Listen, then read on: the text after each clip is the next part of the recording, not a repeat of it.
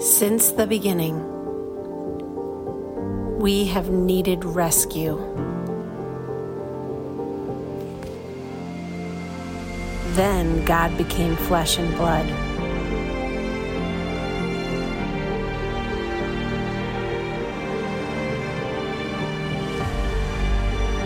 Dying on the cross and defeating the grave, so that we may be saved.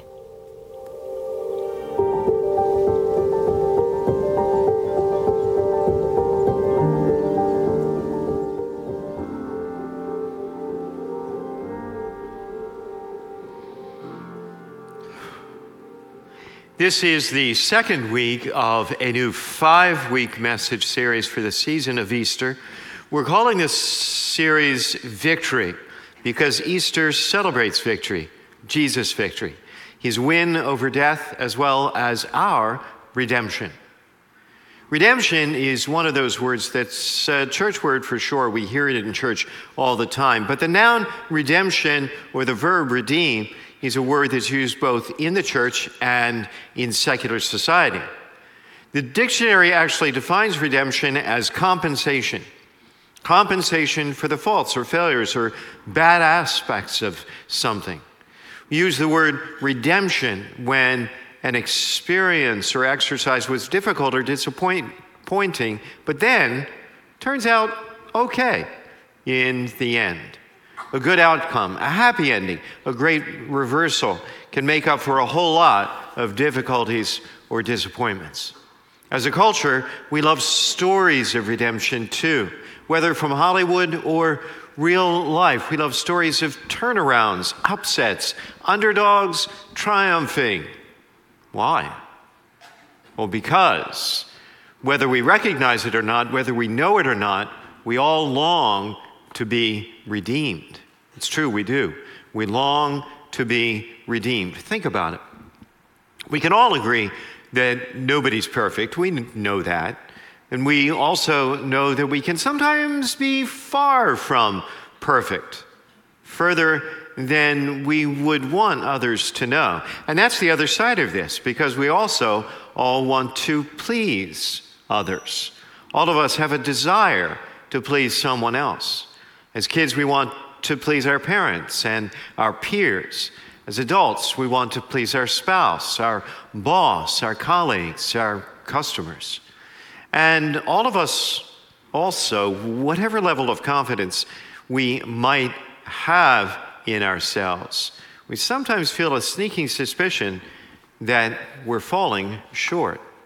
We long to become something more than we are right now. Throughout history, the great religions and philosophical systems have all taught the same thing. I must do more. I must do more to make me right. I am not now as I could be or should be. I must do more. But as we noted last week, the difficulty with that perspective is this. When the challenge or problem with you is you, how are you supposed to fix you? Christianity offers another way forward, because that desire we have in our hearts, that desire to please others, it's not unique to you or me. It's actually given to us by God. And ultimately, it points to a desire to please him and to return to him what he deserves. In fact, our deepest desire is to please God. But sometimes our lives are not pleasing to him. And that's precisely where Jesus' life, death, and resurrection come in. Jesus lived the perfect life in a way we can't. Each day, in every way, in every moment of his life, he obeyed the Father in a way we don't. His was a life of obedience to the Father and perfect surrender to the will of the Father, even when that meant death on the cross. He lived a perfect life, perfectly pleasing to God, and that put us in right relationship with God. God accepts his life on our behalf. That's redemption. The bad news is we can't redeem ourselves. The good news is we don't have to. The great thing about God is that he can bring good out of bad and hope out of fear, joy out of sadness and sorrow, life out of death. And out of utter and complete failure, victory. His victory can redeem us and make our stories success stories. We see this so clearly in the story of the early church. The first friends and followers of Jesus were flawed, that's for sure. They were deeply flawed individuals. However, Jesus chose them, flaws and all, to launch a movement that quickly gained momentum with a worldwide impact that is the church. And over the course of this series, we're going to be taking a closer look each week at a few of those first followers, their specific faults and flaws, as well as the challenge and transformation that took place in their lives as Christ followers. Today, we're looking at the Apostle Thomas. Thomas, doubting Thomas. Thomas can appeal to a lot of different kinds of people. For instance, if you consider yourself a naturally skeptical person, especially when it comes to faith, then today is a perfect day for you to join us here in church. If you're prone to doubt, to question, to look for evidence before committing yourself and making up your mind, then Thomas's story will speak to you. If you are an introvert and prefer to be alone, if you're prone to pessimism, or even find yourself expecting the worst, then you'll want to hear more about Thomas's story too. And if none of those attitudes apply to you, it's probably the case that they most certainly apply to someone you know. So Thomas's story is a story for you too. Thomas was one of the 12 men originally selected by Jesus to follow him closely as his disciples or students during those critical 3 years of his public ministry. The only thing we really know about his life previous to following Jesus was that, like the other apostles, Thomas grew up Jewish, studying the Jewish scriptures and living according to the Jewish law and custom. Like the others, for Thomas, following Jesus meant a radical choice to leave behind his home, his family, his work, really the whole of his life. Fun fact about Thomas, the gospel tells us he was a twin, because that was his nickname, which, like many of the incidental details we so often run across in the gospels, has no significance whatsoever, beyond serving as a reminder that these are real stories about real people. We learn a little bit more about Thomas later life in Scripture. 3 times in the Scriptures Thomas speaks. All 3 episodes can be found in John's Gospel. Just 3 times, but from those 3 times, a distinct picture emerges. First time we hear from Thomas, we learn that Jesus' friend Lazarus was sick, and Jesus tells the apostles that they're going to visit Lazarus. The problem was Lazarus lived in a region hostile to Jesus, where he had many enemies. Doubtless, the others were expressing some reservations about the trip, but not Thomas. Not Thomas. He responds defiantly and darkly, "Come, let us go, that we may die with Jesus." He's expressing loyalty and courage for sure, but also a distinct pessimism, to say the least. Obviously, he's expecting the worst and he's ready for it. The second time we are given his words in the gospel comes at the Last Supper. Jesus is trying to prepare his friends for his coming death and instill in them hope in his resurrection, as well as hope in their ultimate home, which is heaven, all leading to this remarkable exchange. Jesus said, "You know the way to the place where I am going." Thomas said to him, "Lord, we don't know where you're going, so how can we know the way? How are we supposed to know the way?" Entirely honest and reasonable question. Obviously, he's not afraid to push back and even challenge his boss. Of course, his question leads to Jesus' immortal words, "I am the way." The third and most famous time we hear from Thomas comes in today's gospel reading, which is always read on this second Sunday of Easter. On the first Easter Sunday, Jesus appeared to the disciples to prove to them beyond any doubt that he was risen from the grave. However, there was one little glitch. We learn Thomas wasn't with them. Thomas wasn't with the other apostles the night of the resurrection. The implication is that he chose not to be there. Think about that. The others were in hiding, afraid Jesus' enemies would target them next, but not Thomas. Apparently, Thomas did not share their fears. He was fearless, perhaps. And two, perhaps he wanted to take time away from the group to process all they'd been through. Most certainly a reflection of his personality.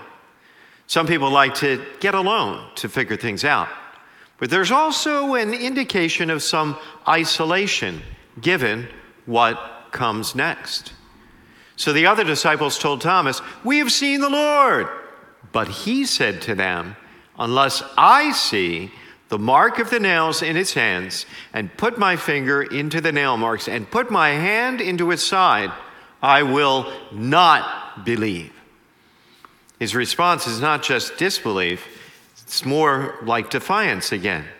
He doesn't question them. He doesn't just push back. He flatly refuses to accept their story, thereby isolating himself from the others' shared belief regarding a critical core issue.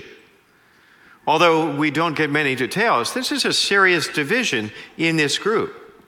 These guys have been together night and day through thick and thin for 3 intense years, and now Thomas stands alone in his refusal to believe their story. Maybe this is just how Thomas was handling the pain. In the trauma of the crucifixion and death of his teacher, his leader, his mentor, his guide, his friend, Thomas chose to pull away from his other friends. At the same time, though, he doesn't completely refuse to believe in the resurrection. He's simply looking for evidence, and boy, does he get it. Next week, a week later, his disciples were again inside, and Thomas was with them. Jesus came, although the doors were locked, and stood in their midst and said, "Peace be with you." Then he said to Thomas, "Put your finger here and see my hands, and bring your hand and put it into my side. And do not persist in your unbelief, but believe." Do not persist in your unbelief, but believe. Notice, Jesus isn't angry. He's not upset. He's not disappointed with Thomas. He doesn't find fault with Thomas for his pessimism, his skepticism, or his doubt. Instead, he just wants him to move on. He just wants him to do something about it. Thomas wanted evidence, and so Jesus invites him to explore the evidence, and when he does, he comes to faith. Thomas answered and said, "My Lord and my God." And the faith he comes to, notice, is deeply personal. My Lord, my God. He doesn't persist in his unbelief. He doesn't stay there. He moves on. His pessimism becomes joy. His skepticism becomes worship. His doubt becomes faith. He is redeemed. Thomas came to faith. Tradition tells us he eventually preached the gospel across Asia, all the way to the Malabar coast in southwestern India, an area of the world, by the way, that still boasts a large native population that call themselves St. Thomas Christians. Thomas went to India to tell others what he had seen and heard. Of all the apostles, he traveled the furthest afield from Jerusalem, literally to what would have been understood at that time as the ends of the earth. Thomas traveled to the ends of the earth. He went as far as he could go to tell the world what he had come to believe about Jesus. By the power of the resurrection, this doleful doubter became, it could be argued, the most intrepid, the most tireless, the most fearsome of the apostles.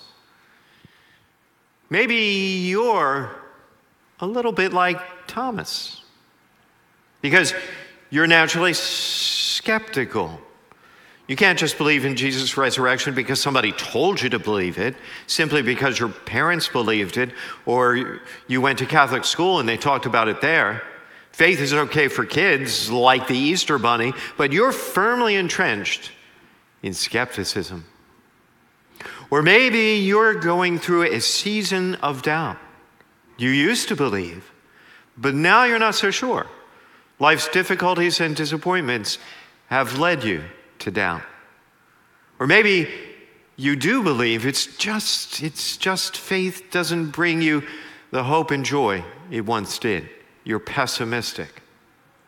But did you know pessimism, skepticism, and doubt can all serve a purpose when it comes to a relationship with God? God can use them to grow your faith. He's done it with some of the greatest of the saints. Pessimism, skepticism, and doubt, they're completely understandable attitudes to have. Lots of people do. They're perfectly reasonable places to find yourself in, but don't stay there. You don't want to live your life there. They're detours, not destinations. God wants you to move on. God wants you to move beyond pessimism. So why not establish a place and a time for a daily quiet time in which you can seek the joy of your faith? God wants you to move beyond skepticism. So why not explore the evidence of Jesus' divinity and resurrection? Read, research, reflect, do the homework, do yourself that favor. If you're not sure what to read or where to turn, we've posted some excellent resources on our website today. Just go to the message section. God wants you to move beyond doubt. Why not get involved in a small group where you can give expression to your doubts and explore your doubts with others? Your Redeemer died on the cross and rose from the dead and lives now in the person of Jesus Christ. Jesus' death and resurrection gives us new hope and a fresh start. It shows that our past faults and failures can not only be forgiven, they can be forgotten. They can be redeemed.